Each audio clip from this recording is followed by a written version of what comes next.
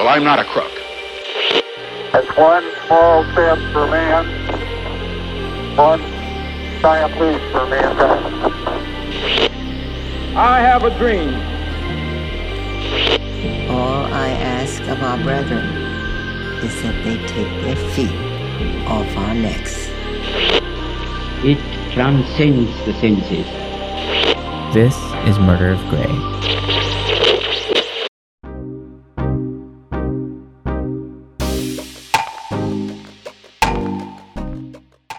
Hello, I'm Christian. I'm Chris. And welcome to the Murder of Grey podcast.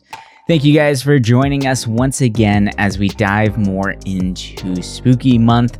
We have a couple more episodes laid out for you guys. You got lucky. There's 4 Mondays this month, so we get 4 amazing episodes dealing with something a little bit more terrifying in ideas. So one of the big things that we like to touch on here in Murder of Grey is different philosophies and different philosophers.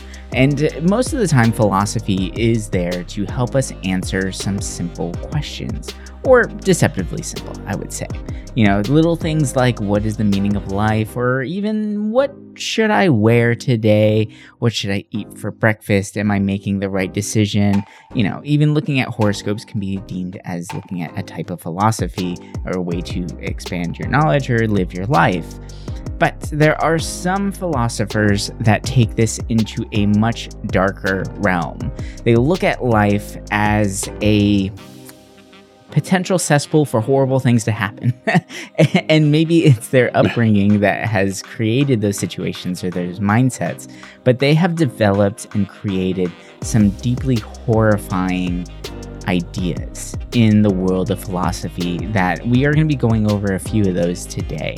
We're going to be talking about 5 separate philosophers with their beliefs and some of the big things that they have brought to our attention, and then also bring up some different philosophies that might happen to correlate with those ideas themselves. Now, this is a very interesting topic. There might be some ideas there that could trigger someone as far as life being meaningless and being very depressing and stuff like that, but don't worry, we're going to try and keep it as light as possible while still reining in the spookiness of this month itself. But I don't know. This is going to be a pretty exciting topic. We're actually really excited about discussing these guys because this is a very fun list that we have compiled for you guys today. And yeah, what do you say? Should we just jump right into it? Should we just get into some of these spooky stories, these spooky ideas? I want to get spookified. Let's get spookified. Let's have some funned up spookified stories. All right. So actually, speaking of stories, why don't we dive into a theoretical tale? Something that feels like it was written in a really dark child's book, one that was meant to scare the crap out of people. Think Grimm fairy tales, right? So what if let's start painting that picture a little bit. Let's say you're sitting there in your room by yourself in the dark. Maybe you're trying to drift off into sleep, and then out of nowhere a demon approaches you and threatens to steal your soul, to put you into a very particular situation. He leans forward and he whispers in your ear, "This life as you now live it and have lived it, you will have to live once more and innumerable times more. And there will be nothing new in it, but every pain and every joy, every thought and sigh, and everything unutterably small or great in your life will have to return to you, all in the same succession and sequence. Even this spider in this moonlight between the trees, and even this moment and I myself, the eternal hourglass of existence is turned upside down again and again and again, and you with it, speck of dust." I love this little question, this little story here. I think it's pretty intense, right? But the underlying notion behind this idea actually comes from Friedrich Nietzsche. So Nietzsche's idea is that there is eternal reoccurrence in life.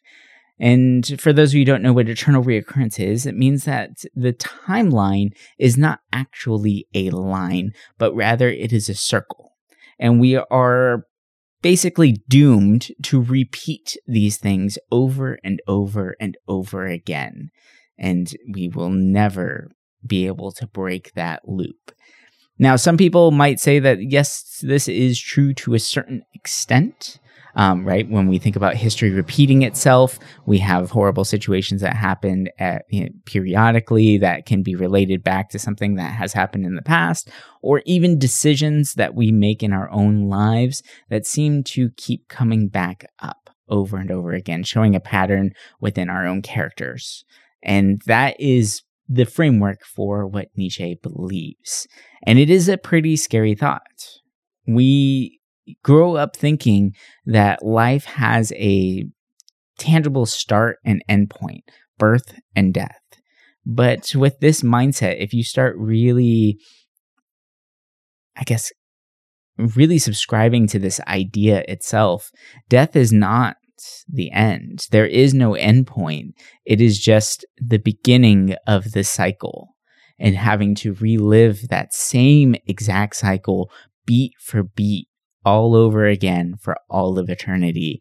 That can sound pretty damning. And also, a lot of people coin the idea of deja vu to this thought process as well.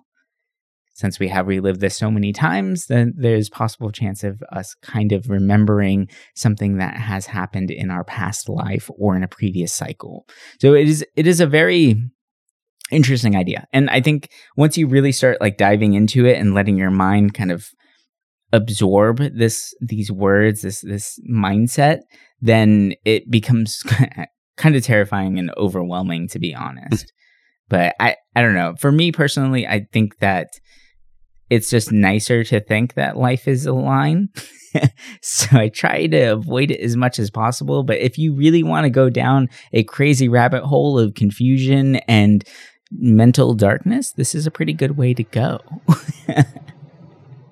I think a loop is kind of scary. But I mean, sometimes like it's weird. I get these feelings like I've done this before, or like I know I get deja vu pretty strong sometimes. A lot of times it's in dreams. Sometimes it's like, I don't know, it feels like I've been in this exact spot before. Mm-hmm. And sometimes it's weird. You know, I feel like if we were to live and relive every time, you know, our life passes and we go and start anew again, it's like, would we carry the knowledge of our past life into this next loop? Granted, apparently you can't change the loop, but I'm wondering, would you be able to slightly alter it? You know, like say, you know, you were quiet in high school, you got straight A's and you get all this, and then your next loop, you know, you're super talkative, you know, you don't do great in school. Can you switch that up? Like, it'd be interesting to be able to relive your life in the same body, but do different outcomes. Like, it's actually an idea I've had before where I'm like, I wonder what life would be like in that sense. And if it's like, okay, if we did that, like, would it be the same, you know, time frame? Like, say, like for me, 90s through, you know, 2000, hopefully 80. Yeah. But it's like, would we, once I pass at 2080, would I be continuing from there in a new life? Which would be interesting because life would be different. Like, that would be an interesting loop. But I feel like this would be like, no, it's the same time span. Which, you know, it'd be cool to do things differently in life in a different way. But I feel like with this whole loop thing, it almost feels like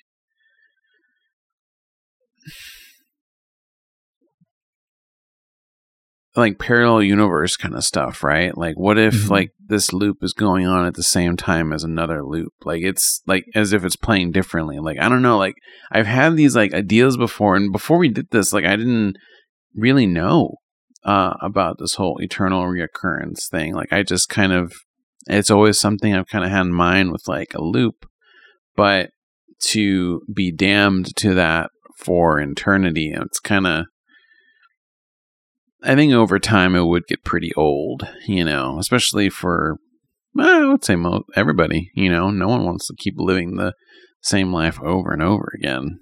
I think the big thing about the Nietzsche theory is that you have no idea that this is happening again and again and again. Yeah. So I think that's the scary part. Like, all life has been lived, and you're just repeating the same exact cycle over and over and over again in this weird purgatory style of life. And yeah, I guess you can argue like the people who have been enlightened to the other side, maybe they've pierced the veil of this circle and gone and beyond it and seen outside this timeline that they've been. Maybe that's what deja vu is. It could be, right? It could be our little peek outside of the circle itself. But I think that's a very terrifying thought, I would say. If like, it's one thing to be living forever in a constant loop of exactly the same situations, all the joys, all the sorrows, all those things, but then not being conscious of it, just being stuck, like not knowing that and your never soul knowing is stuck either. is forever. Yeah, that's a pretty daunting idea there. I think that's pretty Hell heavy. no. Yeah. Hell no. I mean, it's weird because it makes sense. Like, there's times in your life where you're like, damn, I feel like I've done this before. Or, damn, where'd this knowledge come from? Or like, you know, you'll hear some like, I don't know, someone who doesn't really listen to jazz will hear a jazz song and I'm like, damn, I've heard this before. And I know sure as hell I have not. You know, it's like, it's a jazz song from like the 40s or something. And I'm like, damn, like this beat slaps. Like, I know I've heard this before, but it's like, no, I've never listened to it. Like, yep. What? Like, yeah. Where is that from? Yeah. It's scary because at times it really does feel like a past life kind of thing. You know, like if it was like I said earlier, where it's the same timeline and you just keep repeating it, I could see that too. But there's times in my life where I felt like, how do I have knowledge on something that I've never lived through or know? But it's like at times I could almost feel like I connect on a personal level. Like there were times like looking at like old like stuff from like maybe the 1600s and stuff. And I'm like, oh yeah, like it was as if stuff clicked for me. And I'm like, I don't know anything about this time. Like why? Like it's just, it's weird. Yeah. You know, but it's scary because repeating the same loop over and over doesn't sound as far-fetched. Right. As a lot of other, you know, afterlife ideas. Like, I feel like this almost is more... Well, we have so many symbols for this, like the infinite knot, the infinity symbol itself, the Ouroboros, you know, like those things exist for a reason. And maybe the people who came up with that symbology saw outside. They saw outside the loop, or they were conscious of the fact that they are in an eternal loop. And they just know this is going to continue happening. And this was their way of letting people know that this is it. And nobody really listened. So I think that's very possible. But maybe they were right all along. Yeah, they probably were. But on the other hand, you know, looking at an eternal loop life in which you're not actually conscious of the fact that you're going to be living in this thing eternally might not sound too bad to some people because you don't know. This is just the life you're living and you're just going to continue living it. Now, what if we add a little bit something else? What if we add the ideas of Albert Camus? Now, Albert Camus is a very interesting philosopher.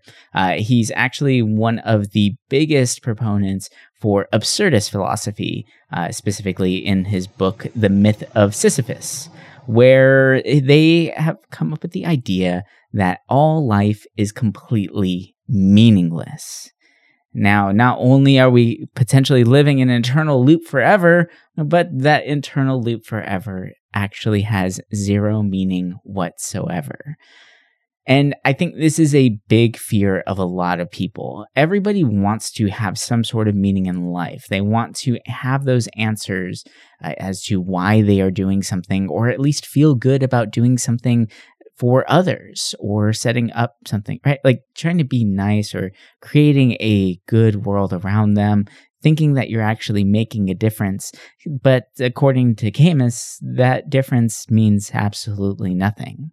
That there is no meaning to what you're doing. You're just filling time until the end comes, or in Nietzsche's version, until the cycle repeats itself once again. So I think that is a big existential idea that is very, like, I think that is one of the things that I have always struggled with in my life. I've always wanted to make sure that I can leave behind some sort of legacy, or at least be remembered for doing something important or meaningful to somebody, even if it's just one person. But if I really let myself go into the ideas of the absurdist philosophy, then it doesn't matter. Nothing matters. Go full emo kid on this one, right?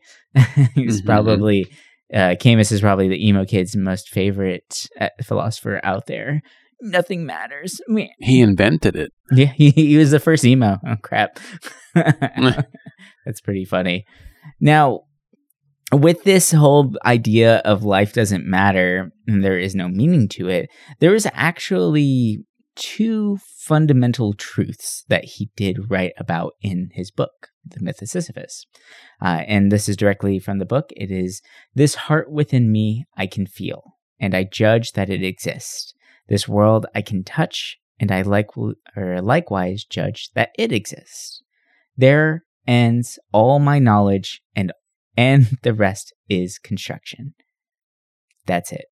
The only truths that Albert Camus was able to fundamentally prove in his mind when trying to figure out about the whole meaningless life philosophy is that I have a heart to keep me alive, and I have a world in which I can stand on. And that's it.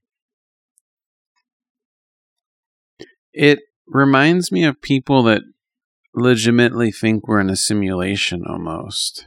You know, like, I know that this is a little bit different, but it also kind of feels the same, because some people just kind of, I don't want to say give up, but they just, you know, they don't, like, nothing matters because they feel like they're in a program, or like they have no control on life around them, which, you know, to an extent, we don't have a lot of control on things that are not us. Right. But, you know, the people that do abuse that, you know, we see where it goes. People that try to exert control over others, it doesn't work out.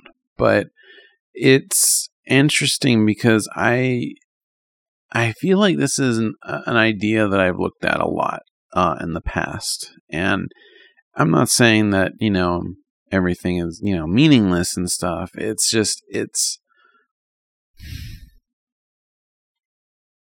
I want to say it might be one of the more darker ideas we have on the episode today, because it's like, you know, when you think about it, like, yeah, what if nothing matters? But like you said too, you always want to keep a legacy. You want to leave something behind that's just there, and that's something I've always wanted to do too. Like, I've always wanted to, like, do something that is discovered well enough where either a lot of people will remember me, or even if a lot of people don't, create one thing that one day, 100 years from now, they look back for information and they're like, oh, it was this guy. You know, like, just that acknowledgement of doing something where others know my existence, it would feel good. And I mean, I struggle with, like, well, not really struggle, but it's more so like, I know the steps to get to that. I just don't do them. you know, for fear of being acknowledged. It's weird. It's like I want to be acknowledged, but I don't. But yeah. I mean, we are kind of leaving a legacy with this podcast, though. There you go. I mean, that's one good thing. And I would gladly do this again in a million loops in the future. And just keep doing it over and over again. I mean, why not? Now, people who subscribe to the theory of Camus and the idea that life is inherently meaningless and that there are only two truths in our lives, one that we are alive and one that we have a world, they might be so down and out and have this idea that if life is so meaningless and there is nothing that they can do to change it, there's nothing you can do to better that situation at all and actually give yourself some sort of meaning, then why are we allowing more and more people to be born into this world that has no meaning? Now, this idea here is called antinatalist, or antinatalism. It is a pretty messed up idea, in our opinion. This is the idea that it is better to not have children. They actually argue the case that having children and procreating is 100% wrong because you're bringing in children to a world in which they are inevitably going to feel pain. And I think that is a very, very dark mindset. And it is a very troubling thing to try and really wrap my head around because this idea is still floating around in the world that we live in now. Actually, I would say it's even booming higher, as one particular philosopher, David Benatar, wrote in his book, in his 2006 book, Better Never to Have Been Born, The Harm of Coming into Existence. This is a 2006 philosopher. So this is our century philosopher here saying that it is better that we were never born. And he does try and make an argument as to why he thinks this way, or why we should all change our mindset to match his. And this is a quote directly from his book. But it is, while good people go to great lengths to spare their children from suffering, few of them seem to notice that the one and only guaranteed way to prevent all the suffering of their children is to not bring those children into existence in the first place. Now, while as horrible and cruel as that does sound, is denying life of an individual, I mean, I guess you can say, yeah, that is true. If someone's not born, then they'll never feel pain. But you're also not giving them a chance to have a life. Because, I mean, as someone who is living, I think, let me check. Yep, still alive. I have felt tremendous pain. I have felt tremendous heartache. I have gone through so much stuff. But those moments of happiness shine so damn bright. And they are so amazing to experience. I would definitely go through that loop all over again just to relive those moments, to relive that happiness, to go through that once again. And who's to say that they are going to be living a life of pure suffering? There is no guarantee of a suffering there, or of a child suffering forever. I mean, there's going to be moments of hardship, but I just don't understand this mindset. And the fact that this got a 4 out of 5 stars, like as a review, makes me a little concerned about the mindset of a lot of people, especially in our generation. And you hear it a lot where people were like, oh, I don't want to have kids. And when you ask them, they don't say why. But I can't help but think now that this idea is there in their mind, that we have a lot of depressed people in our generation, right? Like we have a lot of people who ended up getting medicated growing up. So there has to be that subconscious level of them thinking, well, if I bring a child in, then they're just going to be medicated the way I was, or they're going to deal with a lot of the same issues. So it would just be better to not do that. So I don't know. I don't like this idea at all. It is very scary to think that this is a real idea out there and people really, really subscribe to it. So that is a tough one. A little scary. So, as someone who just had a kid, it's interesting because I, for the longest time, never wanted children. And I did feel at one point like, oh, like there's already suffering. Why bring any more in? And it's interesting because I always felt kind of like that, because I'm like, I don't really, I don't want to bring up a kid in this world. It's fucked up. But if you look up this on Reddit, and there's a subreddit that has like over 160K members, like it's a big idea, right? A lot of people agree to this. It's more so comes down to the people that are kind of like how I viewed it, where I'm like, I don't judge people for having kids. I just was like, it's not for me. I don't want him. The world sucks. But a lot of people are like, that you'll come across on this board. It's like, what's interesting is this board will post a lot of photos of text walls of people saying like they regret having their children from other subreddits, right? Or people that are with kids complaining about people that don't have kids. And that's kind of what it comes down to, is like, these people are complaining about people that have kids. And it's like a lot of the families that they talk about are pretty shitty to their children. So, it's understanding why it's like I could see their viewpoint to that. But the thing is, too, is that if you know what you're doing and you take the time to be there for your kid and at least show like that you care and that you try to help them, even if the world is in flames, you can still try to make their life better. And that's why with my daughter, like I'll be there. Like, I know the world sucks at times, and but at the same time, it's like a lot of this is out of our power and would just happen regardless. Like if I lived in a bad situation, like if there was literally a war happening on my doorstep, and like on my doorstep, I'm not going to say, oh, well, it's America. No, like I'm saying if there was a war in California, I could be more understanding of saying no kids. But right now, there's nothing really to the point where it's like, for me, where I would regret bringing a kid in this world. Yes, I know social issues are an issue, but here's the thing. You fight for those damn issues. That's right. You don't just sit here on the internet and complain about them. Like, I know this is kind of going in different ways, but like, as someone who's been around that community at one point for a while, just kind of listening to people, I never really like talked, but I listened to people because I'm always curious, like people's ideas for whatever they have.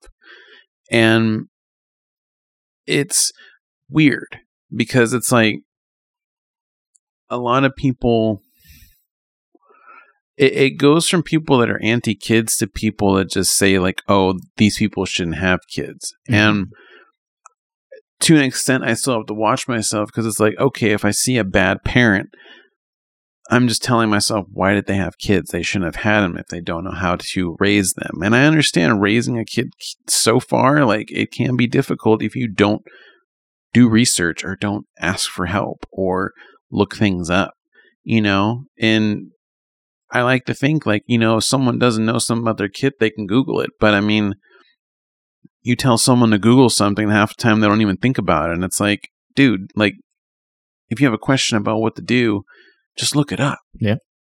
Don't just sit there, think you know what you're doing, and then your life gets fucked up. Like, for me, I can see why people don't want kids in this world. I can see the issues, especially in certain areas of the world. Like, it makes sense. I can totally see why in certain parts of the world. But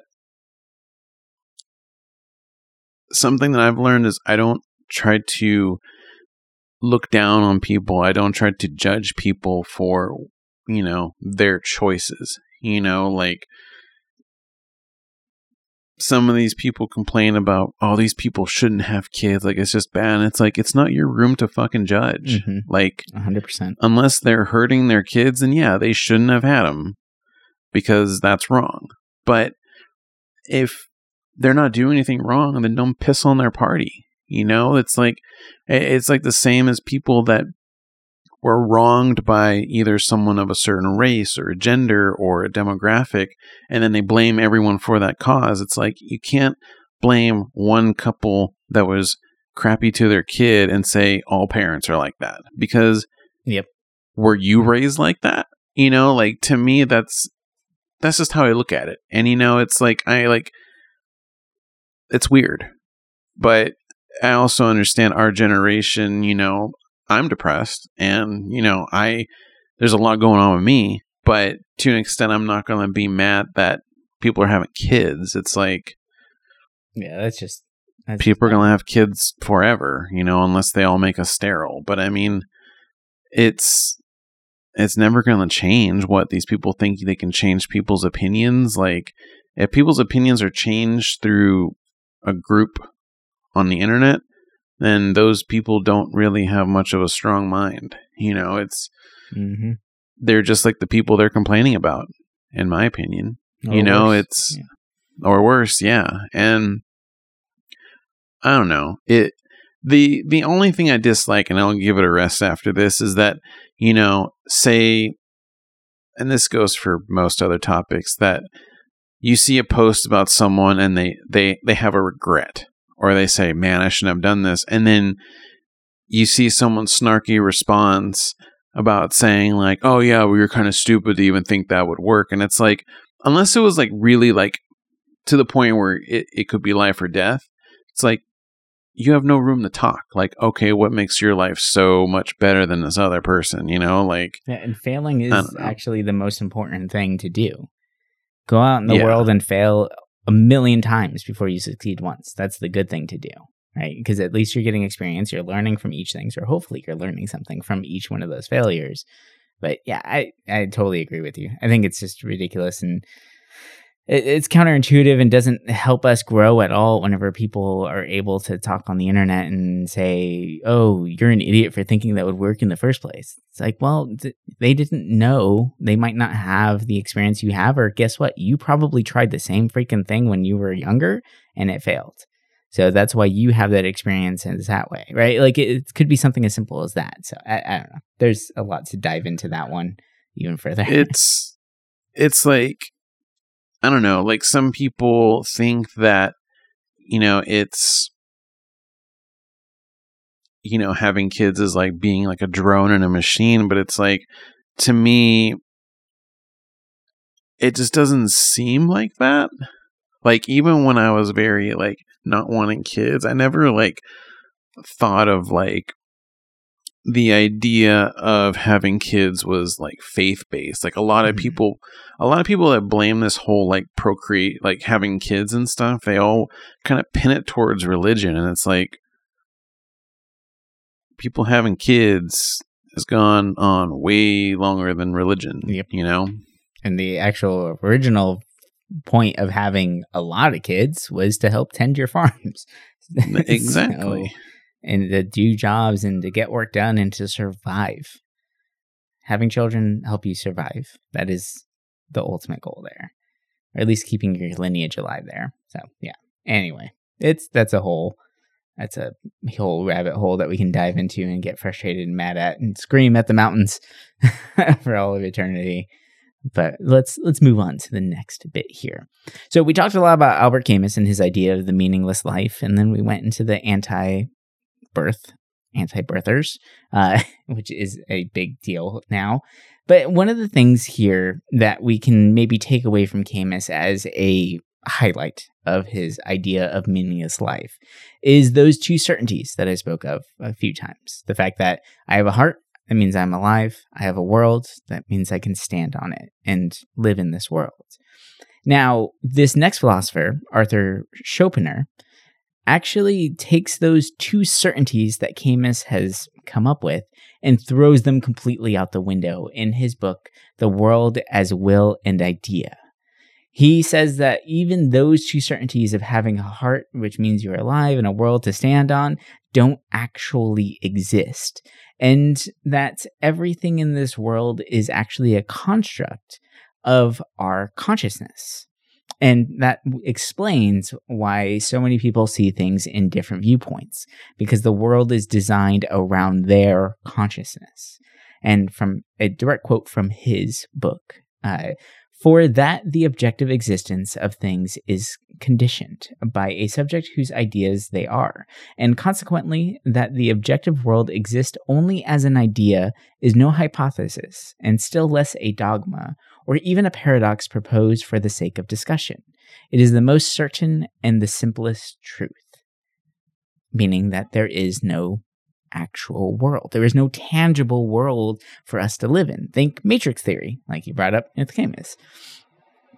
This is exactly where that stems from, and that's what makes it a pretty scary idea. We could be floating ethereal souls that are endlessly bumping into each other in the vastness of space, and when we collide, that is when we meet that other soul and they tap into our consciousness and become a part of our world, right? Like that multiverse idea is there. Now, this idea might not sound too terrifying to some people, but for others, and especially after The Matrix came out, this was a terrifying idea, and a lot of people freaked out about this. And it's funny that this philosopher came up with this a long, long time ago, and then it took The Matrix for people to remember it and be like, "Oh my God, this is a consciousness. This is a construct. My mind is what is making this happen. This is not real. Nothing is real. Nothing is tangible." And going to school with some kids whenever The Matrix came out, they became a little weird after that. It is a very interesting idea, and it can lead you down a pretty dark tunnel as far as thinking this way, where not only does life not have meaning in Schopenhauer's world, but there are no truths. There are no certainties. There's no tangible world for us to even live our meaningless life.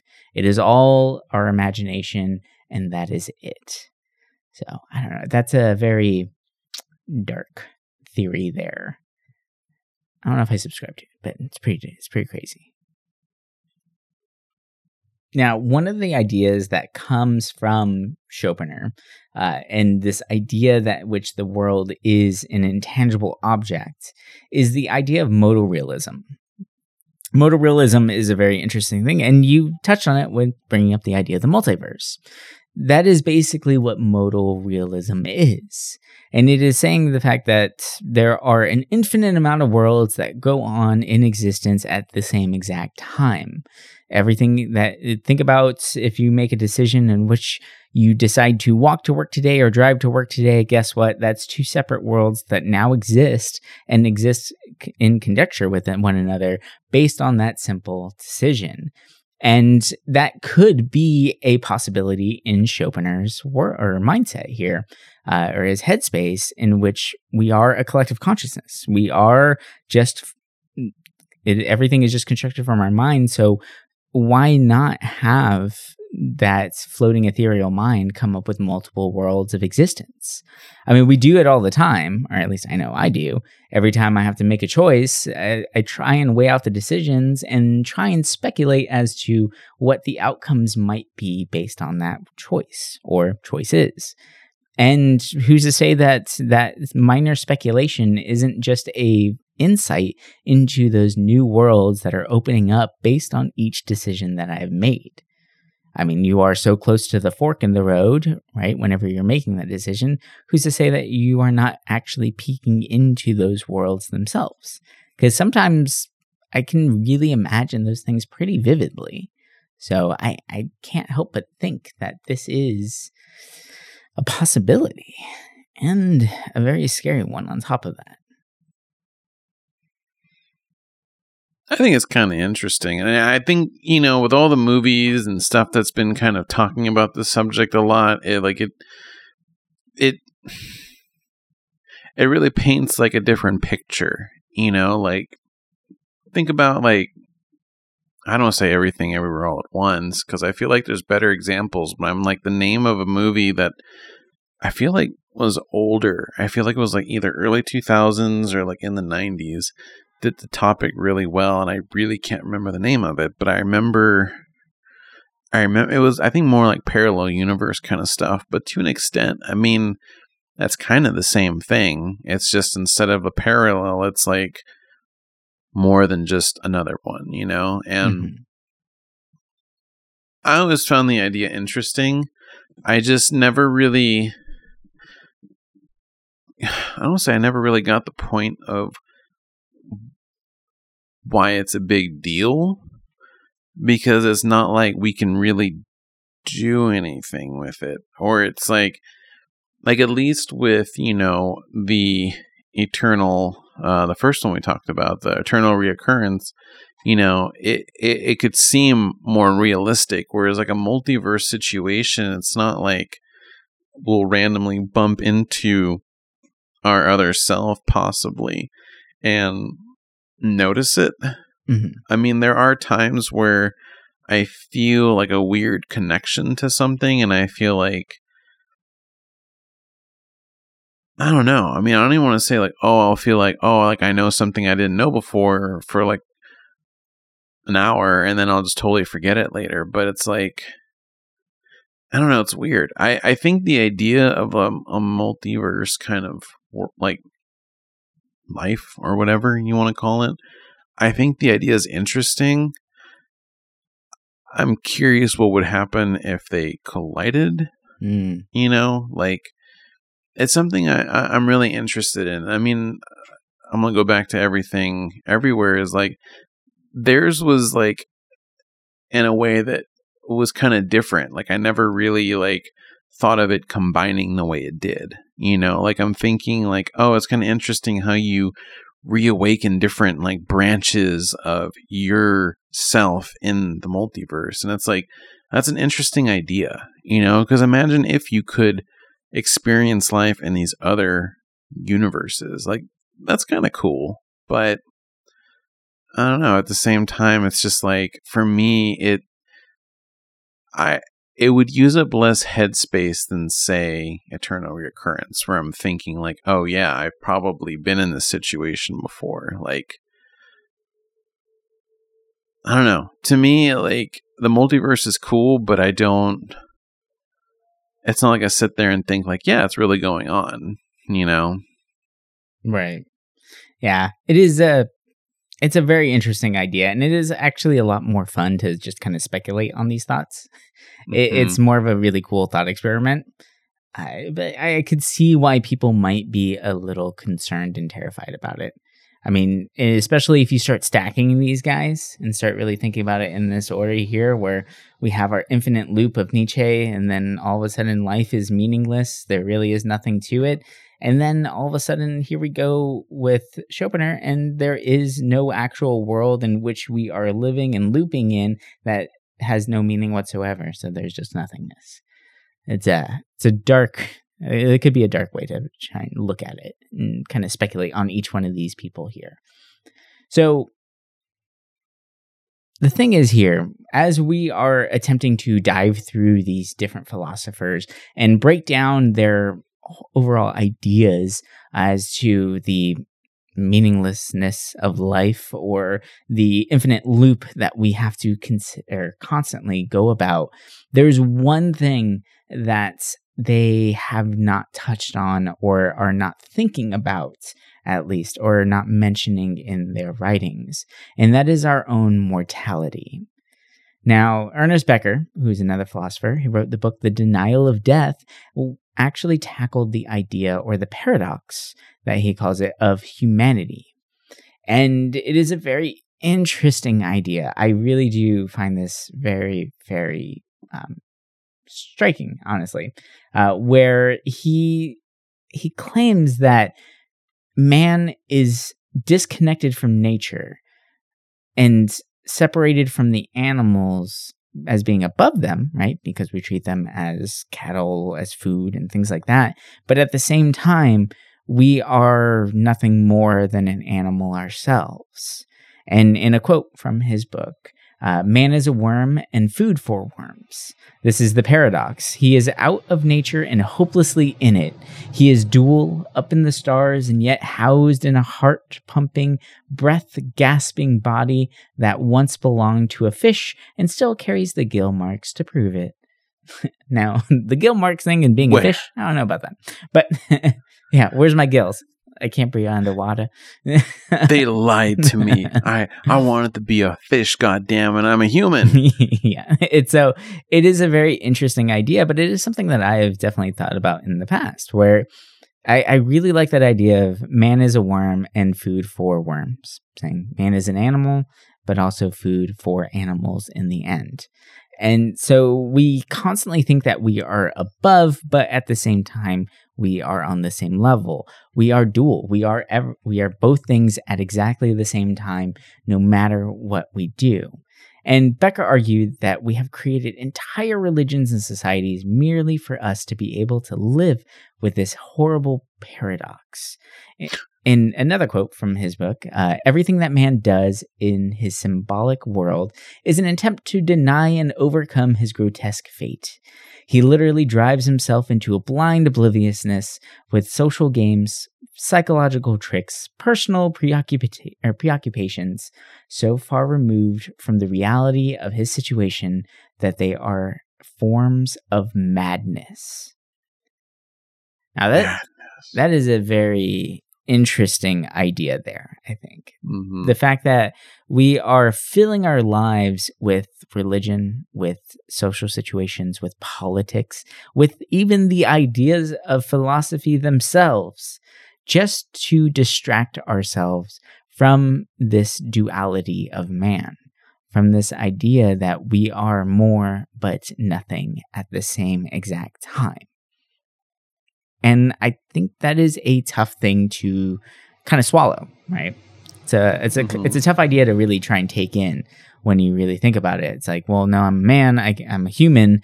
I can build great skyscrapers. I can till the land and grow whatever the hell I want, wherever the hell I want. I can travel the world. I can fly farther than any bird and all this, right? Like, there's all of these ideas of how great we are.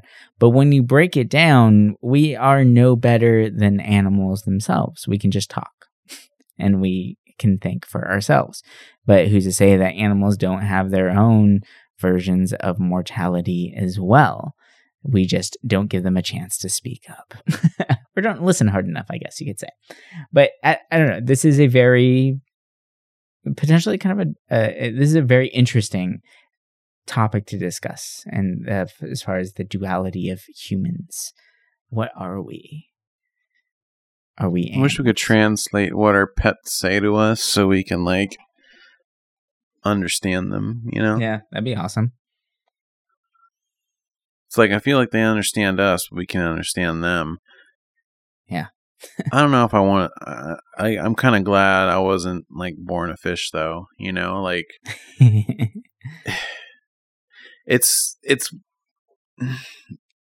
a weird concept. When I was reading about this one, I think this was the only one that kind of stumped me on how to think about it. Cause I'm like, I feel like it's not super scary. It's just kind of thrown out of left field compared to all these other ones we've talked about. Mm-hmm. It is a little bit out there, I would say that. And I think the biggest takeaways maybe in the second quote of how we distract ourselves from this idea with our distractions, right? With our day-to-day lives themselves. And the fact that he used this to argue against religion very heavily, because he said that religion is just another distraction to keep us away from the mortality in which we need to be grounded to. The fact that we are superior and inferior all at the same time. We are both at all times. And someone that might go against this idea would be someone who studies or subscribes to the idea of fideism. Now, fideism is a very interesting philosophy. It's one that I would say is very dangerous. This is a very dangerous philosophy to dive into or to fully subscribe to, in my opinion. And it's also known as faithism.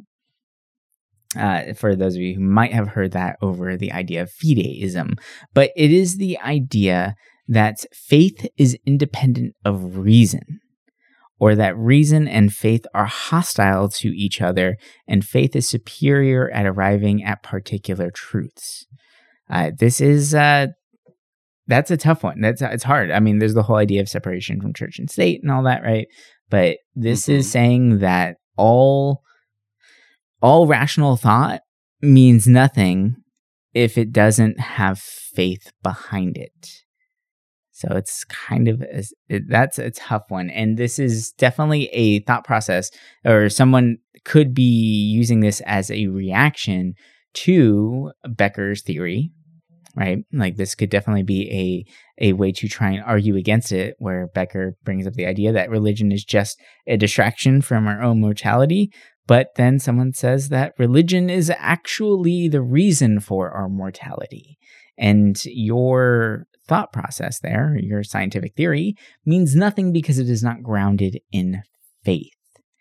Now, that is tough. It's an interesting, counterpoint. And, I mean, in the end, how do we even know that far in the past? I mean, for me, I feel like when people bring up this kind of topic against, and with religion and stuff, it's just kind of I'm not going to go on a religious spiel right now, but it's just to me, I feel like, the whole life from two people, it's just kind of it's hard to grasp that as being a reality, whereas it's looking at religion as a distraction, it makes a lot of sense, especially maybe not nowadays, right? I mean, you could still argue it's a big distraction for a lot of people, but you have to think before technology, before, I don't want to say hobbies, because that's kind of weird to think about hobbies 200 years ago, but things for people to do, right? Or ways for people to think. Religion was a big thing, right? It gave people something to do. It made them forget about their lives. And, back then, people probably thought about their lives a lot because they didn't have a lot of distractions unless you were doing a lot of manual labor or working. You have to remember, there was no TV, there was nothing, there was no phone to look at every 10 minutes. It was, you were stuck with your thoughts a lot. And at that point, yes, there were books, there were other stuff, but religion was there to kind of, not only did it make you see life in a different way, there was usually a community with it, which then just enforced that ideology into your head, and it just made sense. Now, nowadays, where we have so many distractions, it almost seems like, I don't say unnecessary, because I mean, it a lot of times with religion, and more so spirituality, is, spirituality is I feel is different from religion. Religion, I feel like it's more so a social not construct, but I feel like it's a social side, where spirituality is more like you're connected to your higher power. And people that get sided with the religion side, they kind of lose sight of the free thinking, right? They kind of lose this free will because they give their will to God. It's the blind faith. Yeah. Yeah. It's interesting because it's it's good to do good to others and be compassionate, but you can be compassionate not even ever touching a religious script or anything. But a lot of people are too afraid to be with their thoughts, or too afraid, or don't know how to think. It's easier for others to tell them how to think, for better or for worse. Yeah, it's sad but true, 100%. And actually, there's a philosopher out there, Pascal, who subscribes to the idea of fideism completely. And Calvin and Hobbes made a little comic strip about it that was actually pretty great. Calvin ends up deciding that he is going to believe in Santa Claus no matter what. And when Hobbes asked him what finally convinced him, he said that he made a simple risk analysis. I want presents, lots of presents. Why risk not getting them over a matter of belief? Heck, I'll believe anything they want. And he goes on to say, it's the spirit of Christmas. So it's kind of a funny little anecdote there as far as this idea of fideism and kind of breaking it down into simpler terms. But yeah, I think the scary thing about fideism is the fact that a lot of people really do believe in this, and they bring it into their everyday lives as far as work, government, politics, things like that. The people who are making the decisions for our country, some of them do really, really believe in this idea that all rational thought should be going through faith, and that is it. So now that we have talked about 4 pretty scary philosophers and about 3 different pretty interesting and potentially terrifying philosophies. Now, the great thing about that, though, is that we have the decision or the choice itself to ignore these philosophers and philosophies and go about the lives in the which we are in the way that we would want to. Or do we? That is the question that Carl Jung has proposed in his book Ion, where he actually questions the possibility of free will. He believes that we don't actually have any free will, or questions the fact that, or wants it proven that we do or do not. And I would say that this is a very interesting argument. It does lead very well with the fideism and the idea of faith or ignoring of faith itself. But it's that idea of, do we really get to make choices in our lives? Do we have any control as to what we are going to be doing next or what decisions that we should be making? Or is it already predestined for us? And is there just no way of getting around that? Or is it outside influences that are then influencing our own ways in which we react to things? Like, is this actually our minds thinking or reacting to situations as ourselves? Or is this a construct of the world around us and how we react to these situations? And you can make an argument for both, right? But I don't know, the idea of free will, I like to think that we have free will. I would like to believe that. I believe that I have the free will to make this show and talk about it with you guys. Or I have the will to, do a lot of the things that I want to do, like go to a national park over the weekend, because why not? But what if there was something in the background that kind of made that happen without me wanting it to? Where I was predetermined that I was going to do this because I am a white 30-something with a microphone. So of course I'm going to make a podcast. Is there free will there? Or was this all written in the stars before us? I think it's free will, because I bet you the stars wrote it down that they wanted a ramble podcast of 2 30-year-olds. Yeah, no thank you. Sorry for all your Ramblecasts out there. I didn't mean to do that. Join the 30,000 other ones out there. We didn't mean to bash you guys. But you're right. I mean, we want to do something different, so we chose to do something different. So I don't know. I always found this topic kind of interesting, because a lot of people are like, "Oh, it's destiny," or "Oh, you're meant to do great things," and all this. And it's just like, I don't know, like,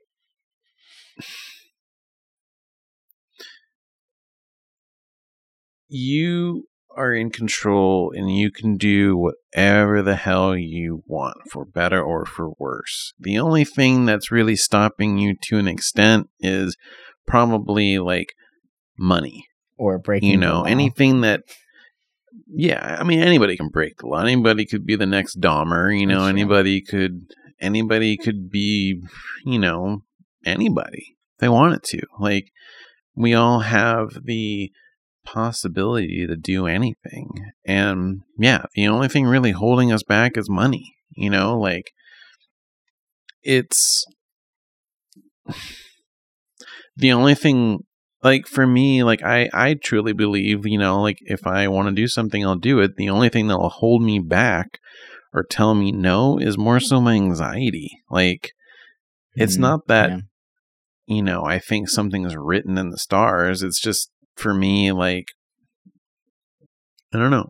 I feel like you're here to forge your own path, and there's nothing predetermined for you. Like, it's just, I don't know. I always thought it was kind of weird, but I get it. I've known people that really do think that, you know, their story's been written and they're just living it. Whereas I believe that we're painting a picture every day of our life, and, you know, we just keep continuing every day. You know, think of like a big fresco on the wall or something, right?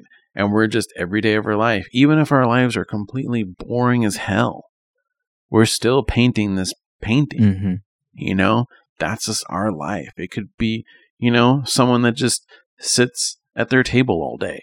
Even though the painting will be them sitting at a table all day, that can be fine art as well. Mm-hmm. You know, it's, to me, nothing is predetermined. You know, there might be predetermining problems or restrictions or issues placed on you for, you know, either gender, race, you know, economic class, or, you know, where you live in the world. Like, yes, there's those restrictions that kind of push you into a certain box, but we're in a day and age where, you know, your free will kind of pushes you to where you can at least try and maybe break out or do something, be a voice, do, you know, don't be like everyone else, or don't, you know, someone tells you, oh, you're probably just going to grow up to be like a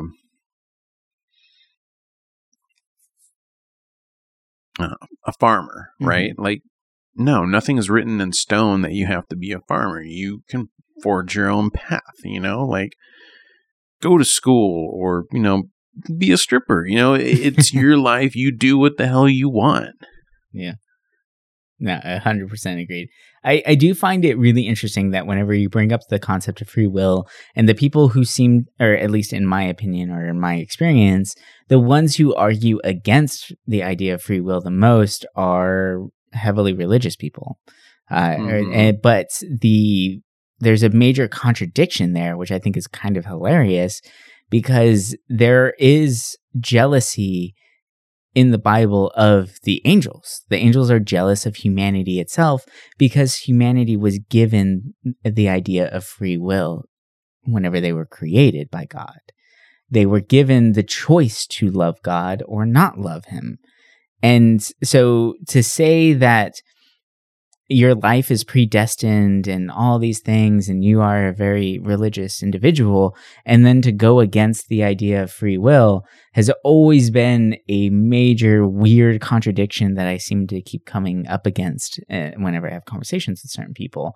And I've always found that really funny and really interesting, that like the one person that should not be arguing against free will or destiny or things like that, or, you know, those kind of concepts, are the ones that are more religious than others, that have that religious mindset, that subscribe to the idea of fideism. They should be believing in free will 100%, because that is what makes us human and what makes us different from the angels themselves. The angels don't have a choice. They have to love God. Humans don't. So I always found that kind of weird. And I was like, okay, that's a strange argument you're trying to make, but keep going, buddy. Like, it's not going to go anywhere. I'll let you keep talking for a while. It is kind of funny to me.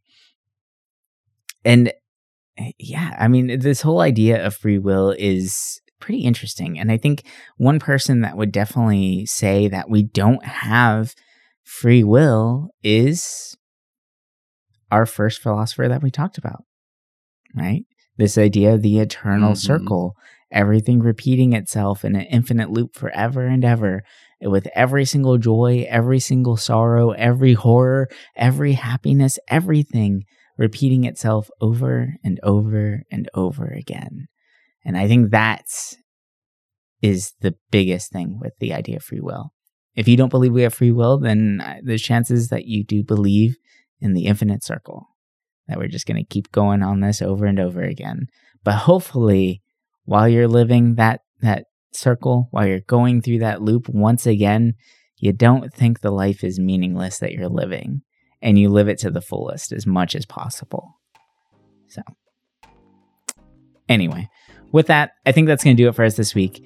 Thank you guys so much for listening in our third little installment into Spooky Month, and we hope you enjoyed some of these little bit scarier philosophical ideas, some of the heavy-hitting ones that really make you think and make you scratch your head and go, crap, does life mean nothing? Maybe. But until next week with our next little set of dilemmas and things like that, and actually our closing to Spooky Month, you guys enjoy yourselves and speculate and ponder on some of these philosophical ideas that we have delivered to you today. But anyway, with that, that's going to do it for us. Thank you guys so much, and bye for now.